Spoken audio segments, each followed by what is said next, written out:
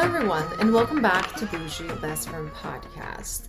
I hope everybody's having a fantastic day because the holidays are approaching and it's time to be jolly and enjoy with your loved ones and just do whatever you want to do and relax a little bit. And I know work can be a little bit stressful at Q4, but everything's gonna be all right. In today's episode, I had the pleasure of interviewing the founder of 111 Skin, Eva Alexandridis. I was so excited to talk to Eva because I am obsessed with 111 Skin. When I was starting my career as a makeup artist and I was assisting all these pro makeup artists, I always saw them using those eye patches, and then I saw all the celebrities talking about 111 Skin. Their products are out of this world. We're gonna get into all the technicalities and what makes them different in the episode. And I'm sure some of you noticed that the girls who attended my Bougie Best trip in October got my favorite sheet masks from 111 Skin Rose Gold. I'm honestly so in love with their products. So in today's episode, we are going to discuss Eva and her upbringings. She's actually from Bulgaria, which also made me feel like,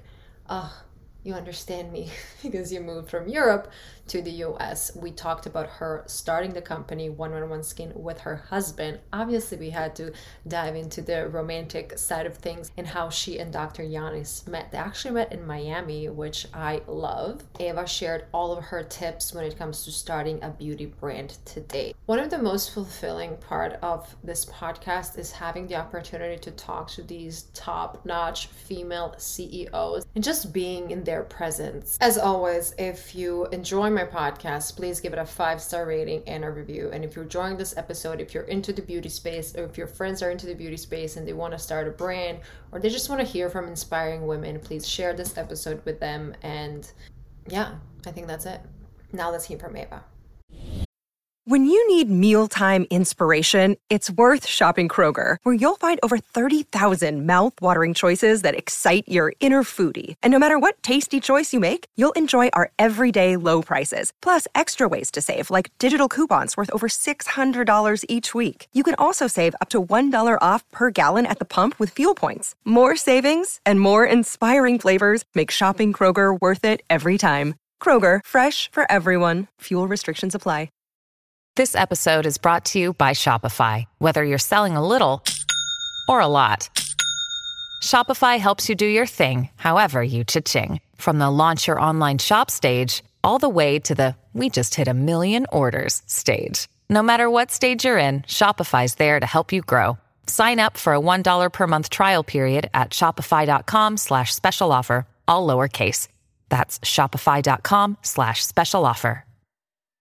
Eva, welcome to Bougie Best Friend Podcast. Thank you. It's such a pleasure to be on it. I think I've been waiting for this day for so long because I've been such a fan of your brand, and it's such a surreal experience that I'm actually talking to you, this person who's like behind something that I've loved for so long. So I'm just so grateful that you're on the show. Thank you. It's a real pleasure. I'm glad you know and you love the brand. So today we know you as Eva, the co-founder of 111 Skin, this mega successful beauty brand. But I always like to learn about the person behind.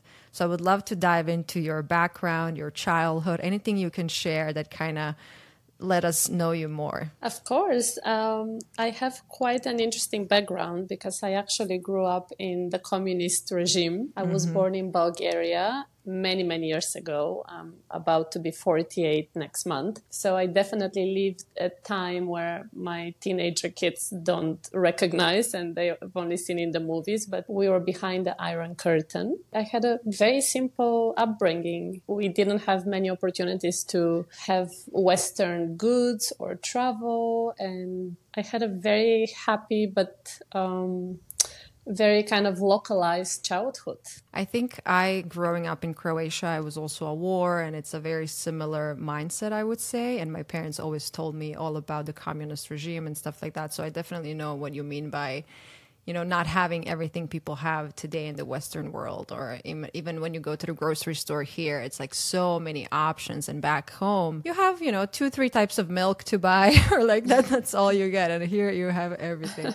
No, you had more advanced time. I had one kind of milk to buy. Oh, so wow. If you can imagine, the shelves were just very gray and there was nothing colorful. It was just bread and butter, like the essentials. And occasionally we would have a coupon system. So nevertheless, my childhood was extremely happy because I just didn't know better. So I had my family, my friends. We lived in a block of flats and all the neighbors knew each other. And it was very safe to go to school. There was no crime, or at least no crime that we knew of. So yeah, I definitely have such fond memories, but I'm glad that now I live in a more Western society with different beliefs. So you were born and raised in Bulgaria, and then when did you move you live in London right now?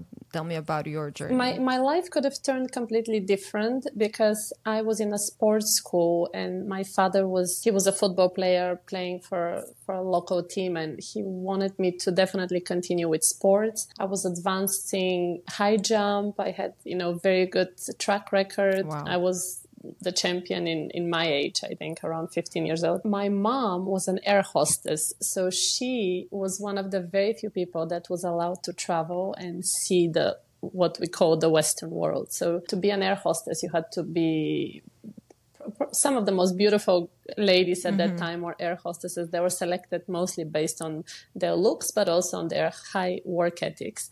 So she was traveling to very exotic places, Brazil and New York, and where we as Bulgarian citizens had no opportunity to go because we would never be granted visas. So my mom had seen this world and she wanted me to go and study abroad. And this opportunity came in 1989 when the Soviet Union collapsed and the communist regime started changing. So instead of going to university in Russia, where most Bulgarian high-achieving teenagers would go, all of a sudden I had a choice. I could have gone to Russia or I could have gone anywhere else in the world.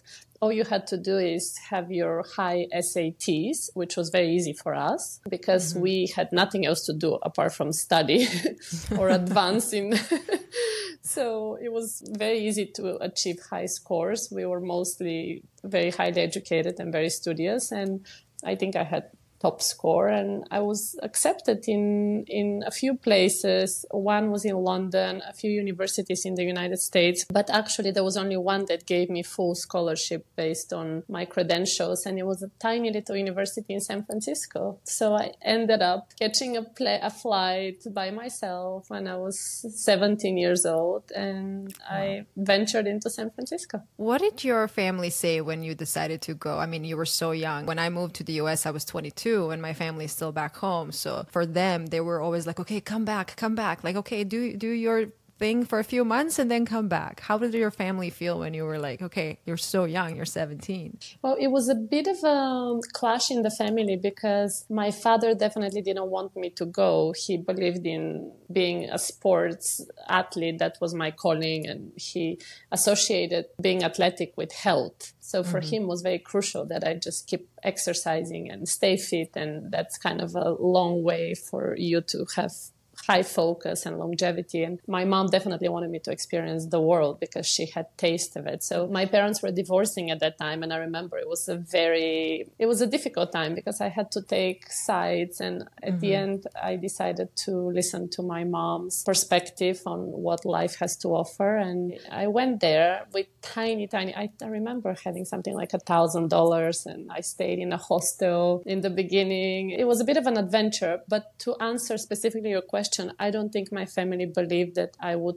continue my life in the US. I think everybody thought that this is just achieving education and then coming back to Bulgaria and continue to live there. So you were in San Francisco for school. When did you move to London? Well, that's connected to my husband. Okay, we need to talk about your husband because you guys are both founders of this amazing brand. So we're in San Francisco right now. Tell me what happened after San Francisco. So I was in San Francisco and I was super, super fortunate because I wasn't a very good student. simply because I was just thrown in that system and I didn't know how to navigate it, coming from Eastern Europe to a society that didn't have so many restrictions and people were free to do whatever they want. And I just took advantage of everything. So you were living life. Yeah, and even like I was eating at McDonald's 2 times a day, indulging in too much food and just everything in excess. And I wasn't taking my studies very seriously. So, but I was very fortunate because I did graduate. Then I had a master's degree in electronic commerce. I kind of, over the years, I started to advance more and be more focused on my studies.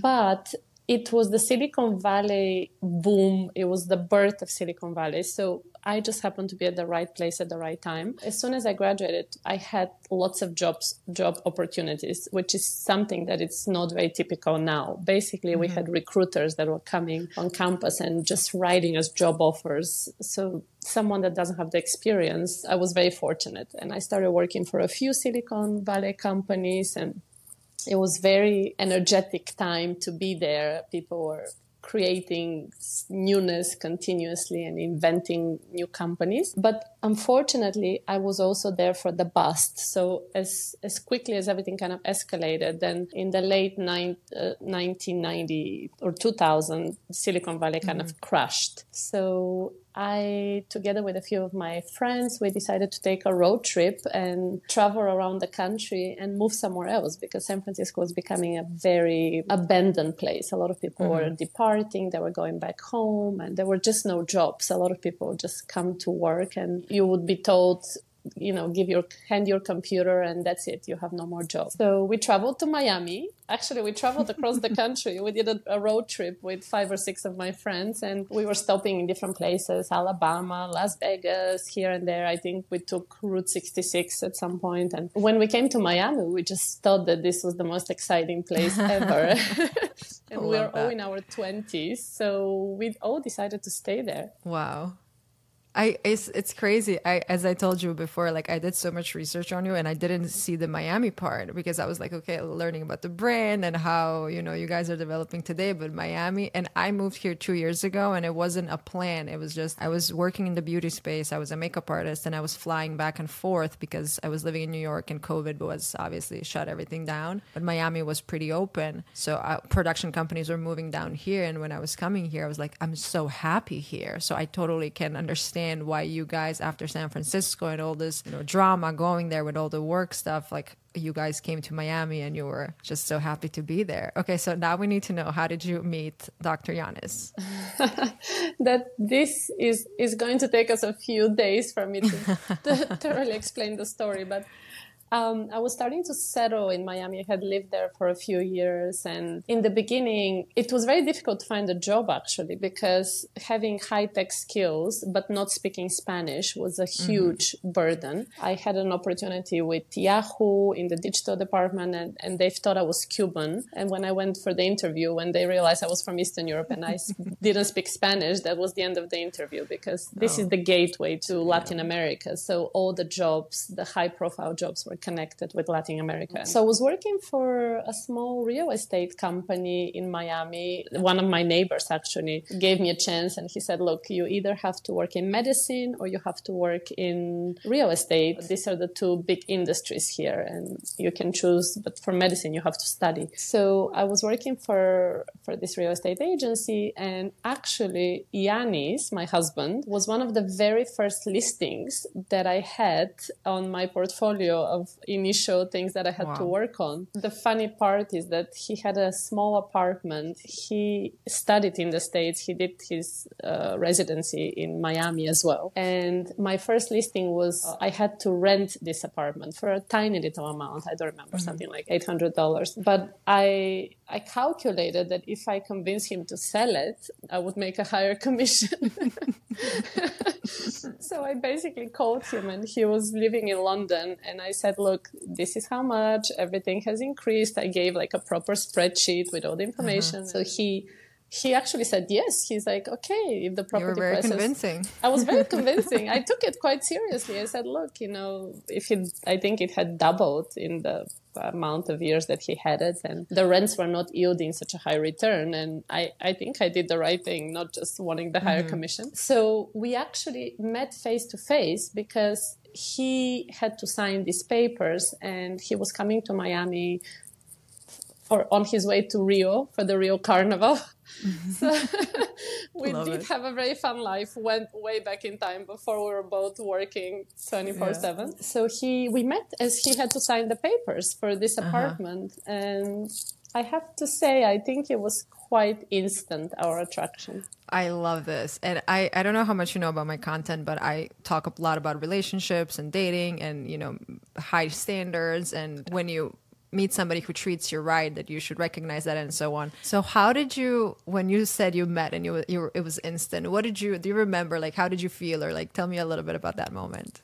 Yeah, I remember actually quite vividly how I felt, because I expected him to be an old-fashioned doctor that you see in the movies, because I saw his office address was Harley Street, and Harley Street is very well known for generations of doctors working. Some of the top medical professionals work on this street in London, and I've seen it in movies before. So I just assumed he's someone, you know, in his late 40s or 50s, like an accomplished doctor from Harley Street. And I picture him to be quite old-fashioned, you know, British.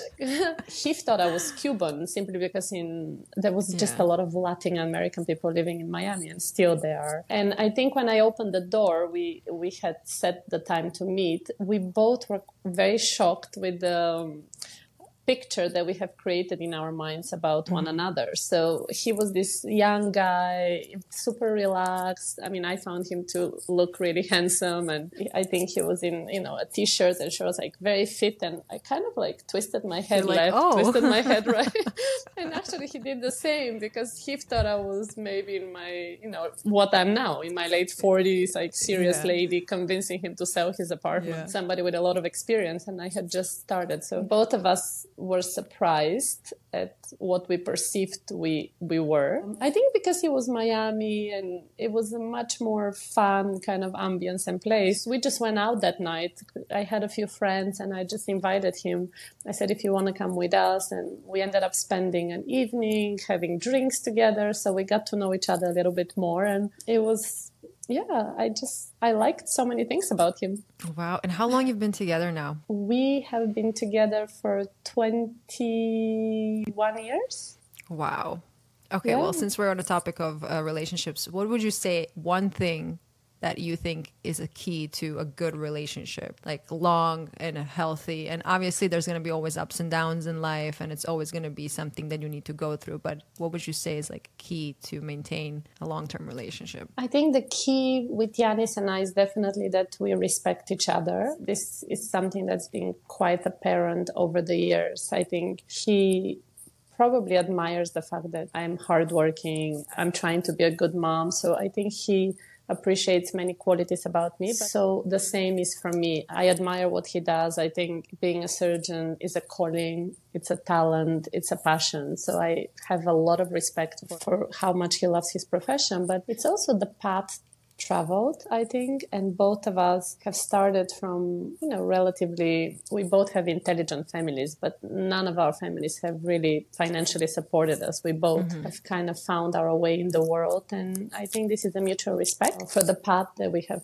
traveled before we met, but also for the path we have traveled together, because it's been quite an exciting journey. So I would love to hear about the brand, and how did you guys even come up with this idea? So he is a plastic surgeon and you were working at that time in real estate. Well, walk me through that process when you guys kind of figured out you have something there, like as a, you can create something beautiful. Yeah, I often go back to this because it's been now more than 15 years since we started developing the brand, and I'm trying to kind of remember. The reason why we exist and we created the brand is because back then, so many years ago, there was not as much selection of products as there is now. And my husband already had his practice for 5 years, I think, 7. He started in 2000, so around 2007, 2008. He was using very good American accepted brands in his clinic that he had encountered in the States, but they were quite medical and a little bit complicated to use.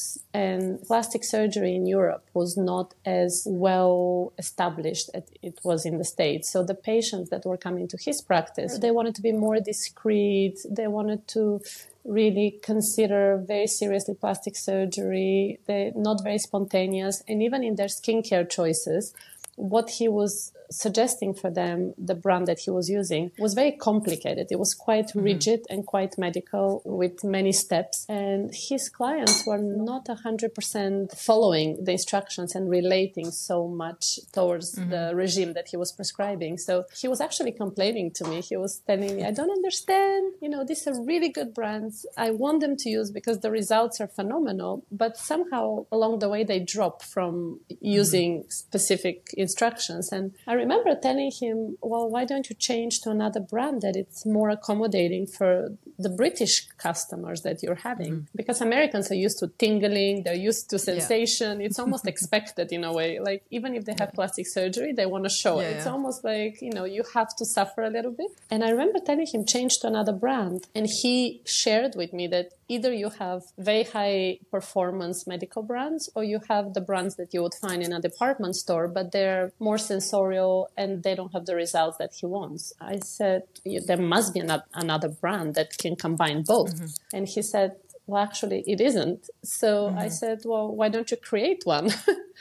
And I think this was really my Silicon Valley upbringing. I mean, my education there, because I don't think had I lived in Bulgaria, I would have never said that sentence because we were not really mentored to be very entrepreneurial. It was very much like follow the system and, work in the system. Work at an office. Not think. Yeah, exactly. Yeah. So I was about to ask, is there something from your past that is not beauty related that kind of helped build this brand, but you just answered the question? It's your Silicon Valley mindset and entrepreneurship. And so you just combined your entrepreneurial spirit from the Silicon Valley to the 111 Skin.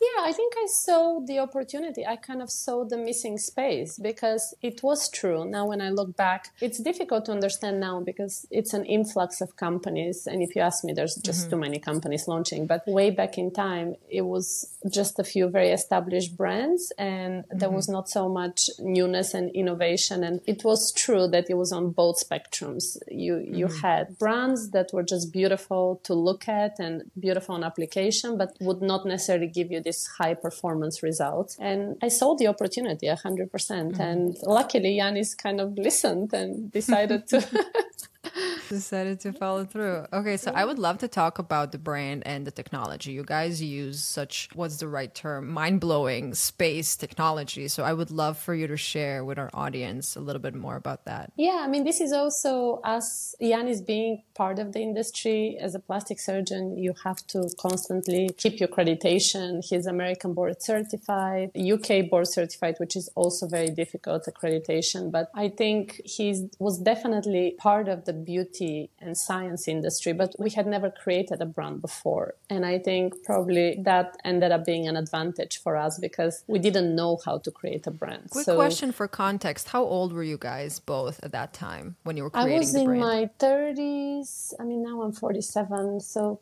15 years ago, early 30s, and Yanis was late 30s, early 40s. Definitely, we had no experience in setting up a brand. I mean, Yanis had his own practice, so he knew how to run a business and also be the working surgeon. But I think for us, the fact that we didn't have previous experience in beauty or in product creation ended up being a complete advantage because normally the way you create products is you would ask the industry specialist or you would hire someone from the industry and they would go to a laboratory and then you would talk to the scientists and they would give you a product that it's pretty much made. Then they can add the ingredients that you want. They can do special testing. So there's a system of creating a brand. And in fact, there's many incubator companies now where you just go with your idea and in 3 to 6 months, they would have created a brand new brand for you with everything, with the design and the ingredients, and they take care of everything, which is a very speedy process. But we didn't go that way, and I'm glad we didn't because I think that's the unique part about us. Our products were created completely from scratch, not as a ready-made formula and just enhance it. So we took a technology that was used in space. It was given as a supplement to astronauts, and it's a very potent antioxidant, which my husband understood and recognized because it's used in medicine. It's called glutathione, and we wanted to use this ingredient in skincare. So we started testing and working on specific products to see how it would work in a topical form. It took maybe 3 years for us to create the very first product. So it was a very, very long journey, which these days is usually not the standard. But you guys still are known as one of the leading luxury brands. And as I mentioned, I used to work as a makeup artist. And I remember when I was just starting in the field and I was assisting all these huge makeup artists that would always have those eye patches. So what would you say? How did you position yourself as a leading brand on the market? A few things. Mask is a little bit of a different topic, but initially when we created the very first product, it had ingredients that had not been used in skincare before. So we were very fortunate because Harrods actually gave us a chance, and we didn't know anybody. It was really the buyers in Harrods started testing the product. They saw a huge difference. And now when I think about it, I don't know how they gave us a chance because we were a tiny little brand. We had zero budget for marketing. We couldn't even print a brochure. We just had a tiny little bottle and packaging, but they believed in the validity of the brand and the results. And we also had very strong clinical studies. So they gave us a chance. I don't know if they truly believe that we would have the success that we currently have, because I think now in Harrods, last week we were a top 7 beauty brand in the whole, I don't know how many brands they have, hundreds. So I think we might have even surprised them. But I think they saw the efficacy and they wanted to give us an opportunity. And also they saw that their clients were looking for more medical-driven brands. I think that happened to be a trend in the late 2012 when we launched, where a lot of the gadgets were coming, the Clarisonics and medical devices. So they thought that there is space for medical brands if people veering towards medical devices as well. And there were just not enough brands that had the same efficacy. So we were able to establish ourselves quite quickly because the products were working. Whenever we gave a sample to someone, people would come back and they would buy the products. But the mask that you asked, that's a little bit different. We definitely brought the masking technology to the Western world. So the masks it was a difficult process because the mask technology existed in Korea. I discovered biocellulose technology more than 10 years ago, and it was used, but the Western world had not really caught up to that trend. And I actually even think that they found it a bit gimmicky. So they really didn't believe in the 9-step, 10-step regime from Korea. But because of Yanis's knowledge, deep understanding of 3-dimensional healing of the skin and ingredients, when we started looking at masks, he actually selected the biocellulose right away and said that this is a very valid delivery system for skincare because biocellulose is used in wound healing in medicine. He recognized the technology. He didn't like the ingredients that were available in Korea. And he basically challenged us, me and the team, the production team, to say, if you can impregnate this technology with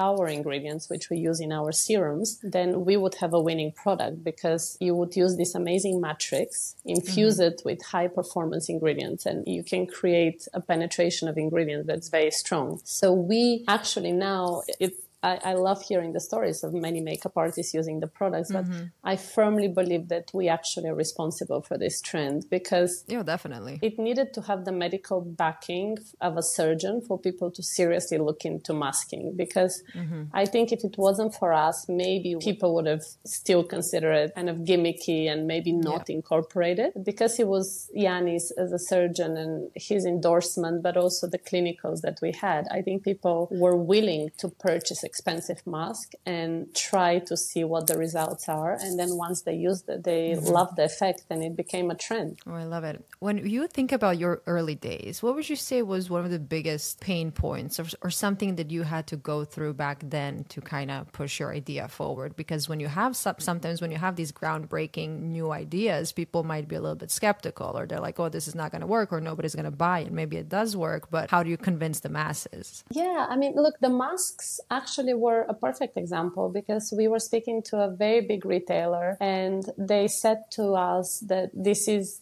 a trend that is not going to last, and they were not interested in launching this product. Now, if you go to that same retailer, as soon as you walk into the door, the very biggest aisle is masks and people are buying it. So it takes some courage, but I think us being the outsiders in a way, both Yanis and I not having the ability to work in creating products, we just wanted to do what is the best in a way for his clients in the clinic. And we were not looking to create a global brand. The very first product was given to his patients to speed up the healing. To us, this was a success. If his patients were buying the products, we had no expectations to actually launch globally in many different retailers. The retailers started coming to us after we launched in Harrods, and we kind of just started expanding without having this plan. So today you have a huge team and you're selling internationally. In the early days, how did you guys, obviously Dr. Yanis is a doctor and he was doing that side, but like how were you managing dealing with everything else when it comes to the business? Who was doing the marketing? Who was doing the brand? Like how did you set up yourself? Because I have a lot of people who just starting their companies today and I'm sure they would love to hear from you. How do you set yourself up in the early days? I wouldn't be able to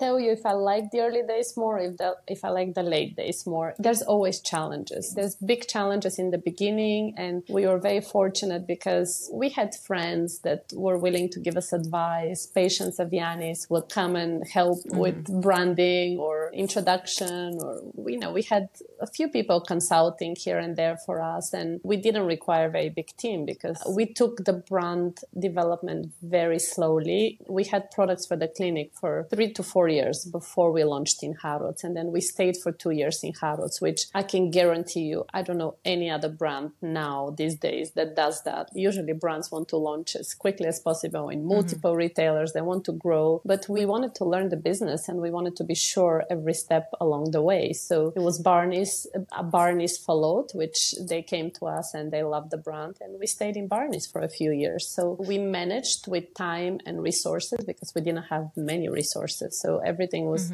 in small batches and we were developing the brand. Now I have much bigger team, but I have to say it doesn't get easier. It probably is more complicated because everything is bigger. So there's bigger chances. If you fail in a stronger, bigger way. You mentioned that you were building a brand slow and steady. Today, there's so many brands popping out left and right. If somebody wants to start a beauty brand today, what advice do you have for them? I have so much advice. I think people are starting beauty brands for the wrong reasons. Some of the time, they just feel that this is a field that has opportunity for growth and they just want to enter it. So if this is not your true passion, and if you don't want to dedicate this as a full-time job, then you're not going to be successful. It's very difficult. It's very competitive. So if you are influencer and you have a successful career as an influencer, but then you want to start a beauty brand, you can if you love beauty, but it is more than 24/7 work. It's very serious. So my advice would be, if you don't have something revolutionary, like a real point of difference, a new texture, for us was very much,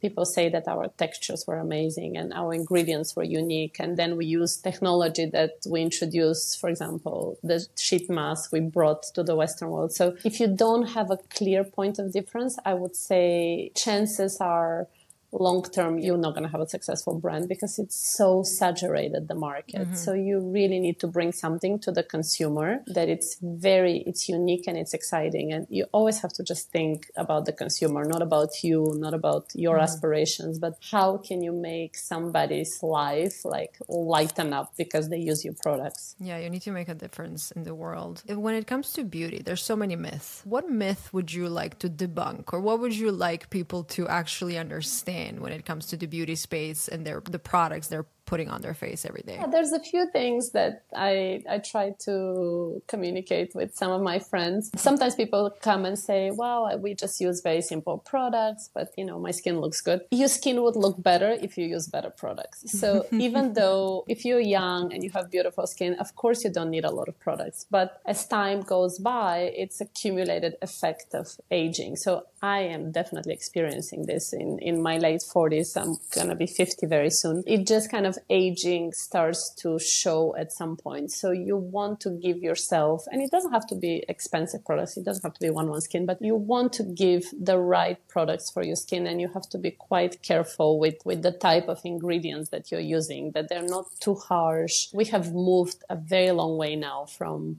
the time where it had to tingle, it had to hurt, it had to give you redness in order to work. There's so many advances in biochemistry and science that you can have very safe ingredients that give very strong results. So I would say, even if you have beautiful skin, still pay close attention to what you're using. Don't overuse, but also don't underuse products, because your skin has this accumulative effect of healing itself. So you need to help the skin be at the healthiest stage. Another thing that I discuss quite often with my friends is that makeup really should not be there to mask your skin. You have to use makeup to enhance your skin. And you should never have this philosophy of thinking, oh, but I have this amazing contouring powders and I have super high intensity foundations that can cover everything, and I'm still going to look good at pictures. That's not good enough for your skin. Just to look good at pictures, your skin might be suffering because you're suffocating the skin. So you have to have this relationship and understanding with your skin, that skin comes first, and then makeup just enhances everything, but not covering and masking. And feel that there's so much choices with makeup that you can always cover everything, which is not the right attitude. Don't cover. Reveal beautiful skin. You have obviously such beautiful skin, and I was going through your socials to see your beauty routines. But for our listeners, can you tell me what is your non-negotiable skincare routine? Yeah, I'm surprisingly not a super high maintenance person. So my skincare routine is relatively simple. One step that I never disregard is an essence, or in the Western world, it's called a toner as well. I started using an essence because I saw that you're always using an essence. I swear.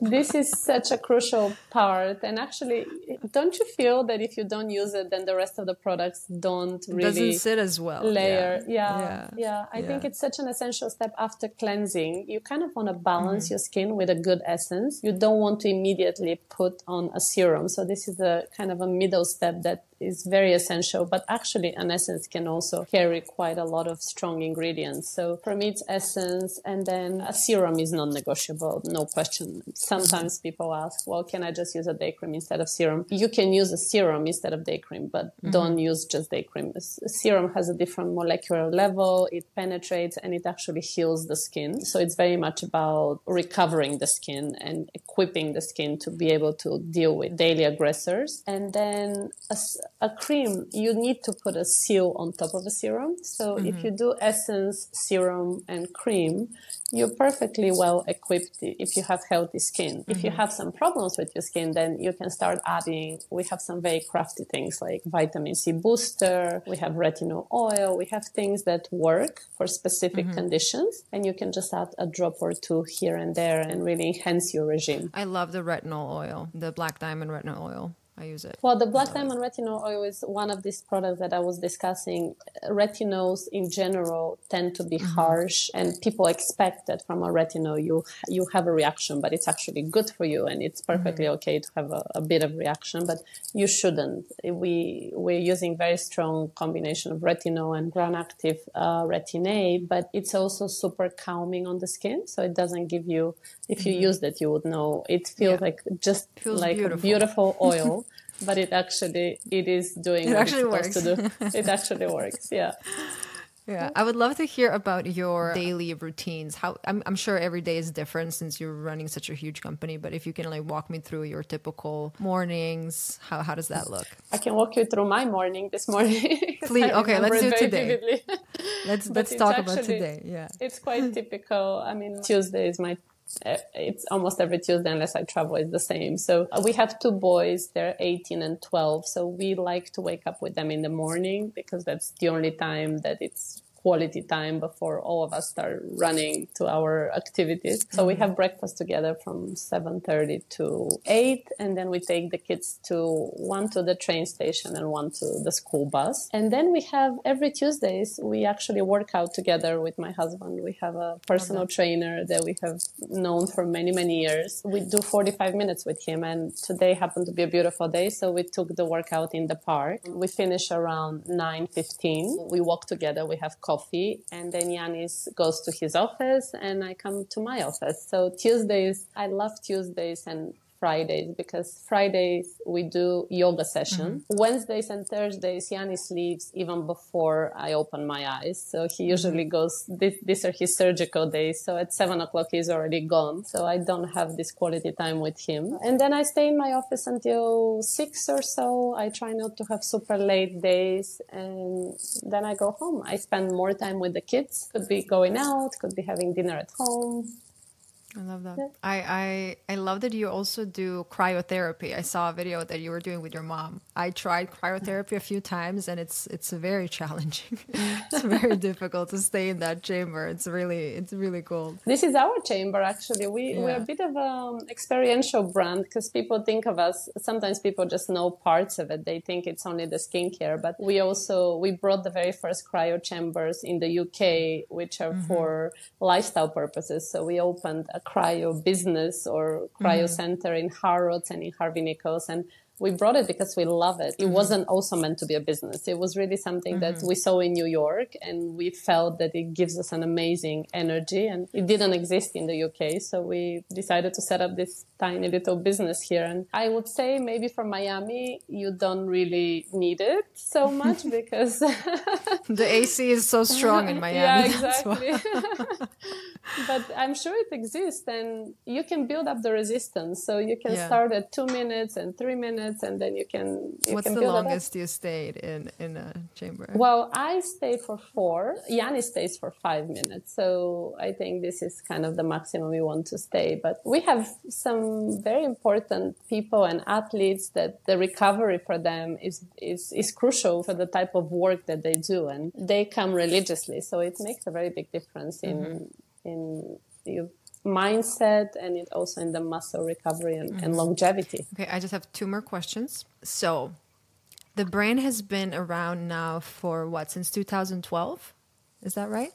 Since 2012 in retail, but in the clinic since 2007. What do you wish that you knew back then when you were starting the brand? Something that would kind of make things maybe a little bit easier or run things smoother in the very beginnings? I think I didn't really understand the challenge of managing people.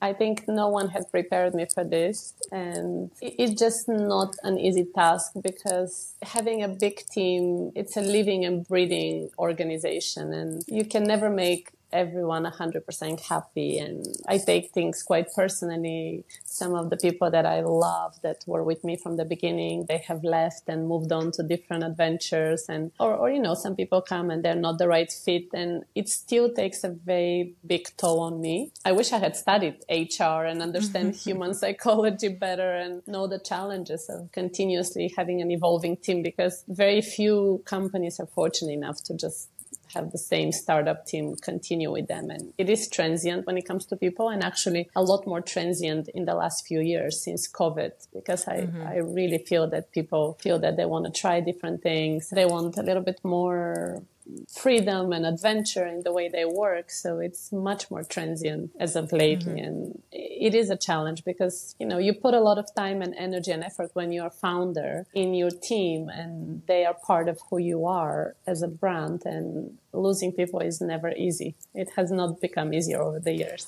Okay, I do have an additional question on top of this question. What qualities are you looking for when you're hiring? We have our company values. So we're an interesting company in a sense that we are already established if you look at our global presence and our recognition. But at the same time, we're still family. It's me and my husband run the company. It's quite entrepreneurial. So I'm looking for people that have resilience, that are also can work in a team, that are happy not to be super structured, because we are constantly creating new ideas, inventing things. We are not run as a big organization. The hiring process, it is challenging because if it's your own company, you're very vested in the people that work for you. And sometimes, to me specifically, it takes more than 6 months to hire, especially if it's someone on the leadership level. Nobody is just available. So you have to wait. First of all, you have to interview people. Then you have to wait for the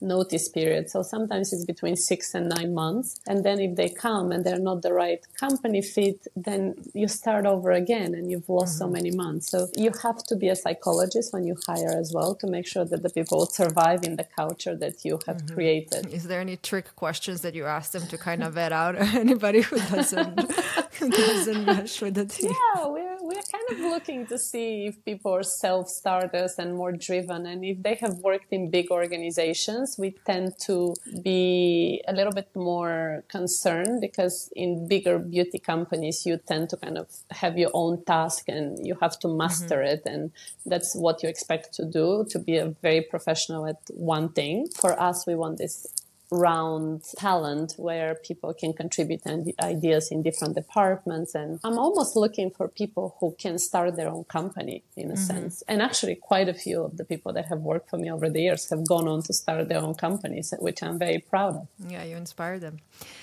One final question that I ask all of my guests is, what piece of advice would you give to your younger self?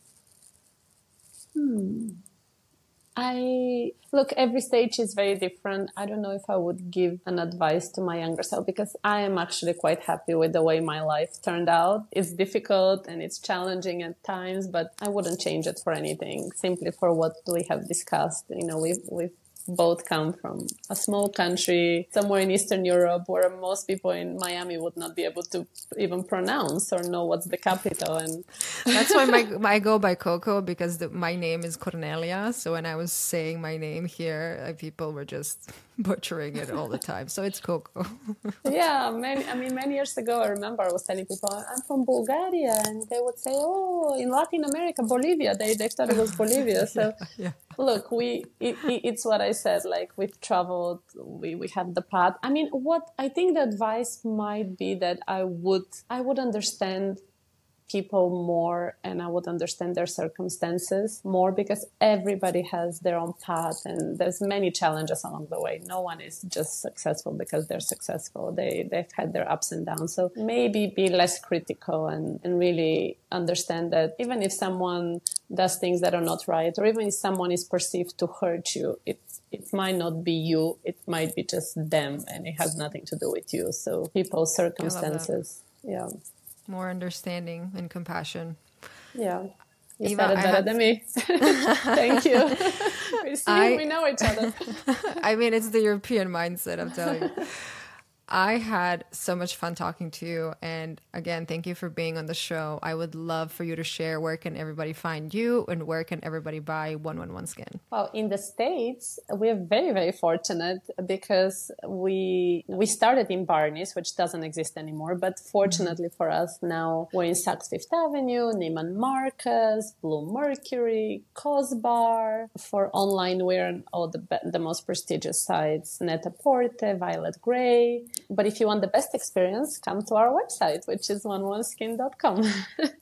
I'm actually going to be in London. What is the best place for me to visit? Where can I see like the best 111 Skin experience? 100% Harrods, even though we have beautiful counters in Selfridges, in Harvey Nichols, but we consider Harrods our home. That's where we started on a tiny little shelf, and now we are next to Creme de la Mer and Sisley and some of the biggest brands in the world. And we would love, please, if you do come, reach out to me. I'll organize a facial for you. We have our facial suite as well, where we administer the best facials. We are also in 85 5-star spas around the world with our products. We do proper treatment menus, and in Miami we have the Mandarin Oriental. Yes, I was there. It was phenomenal. I loved it so much, and I'm so happy that you shared that you guys actually met in Miami. And whenever you're gonna come here, please let me know, and I'm gonna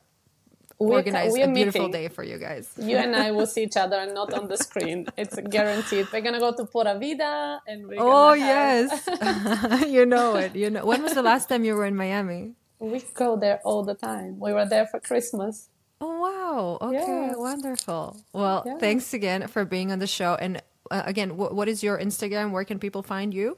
It's Eva111skin. Okay. Just, at Eva111skin. Thank you so much. It was such an engaging conversation. Thank you. And thank you, everybody, for listening. And I'll see you next week.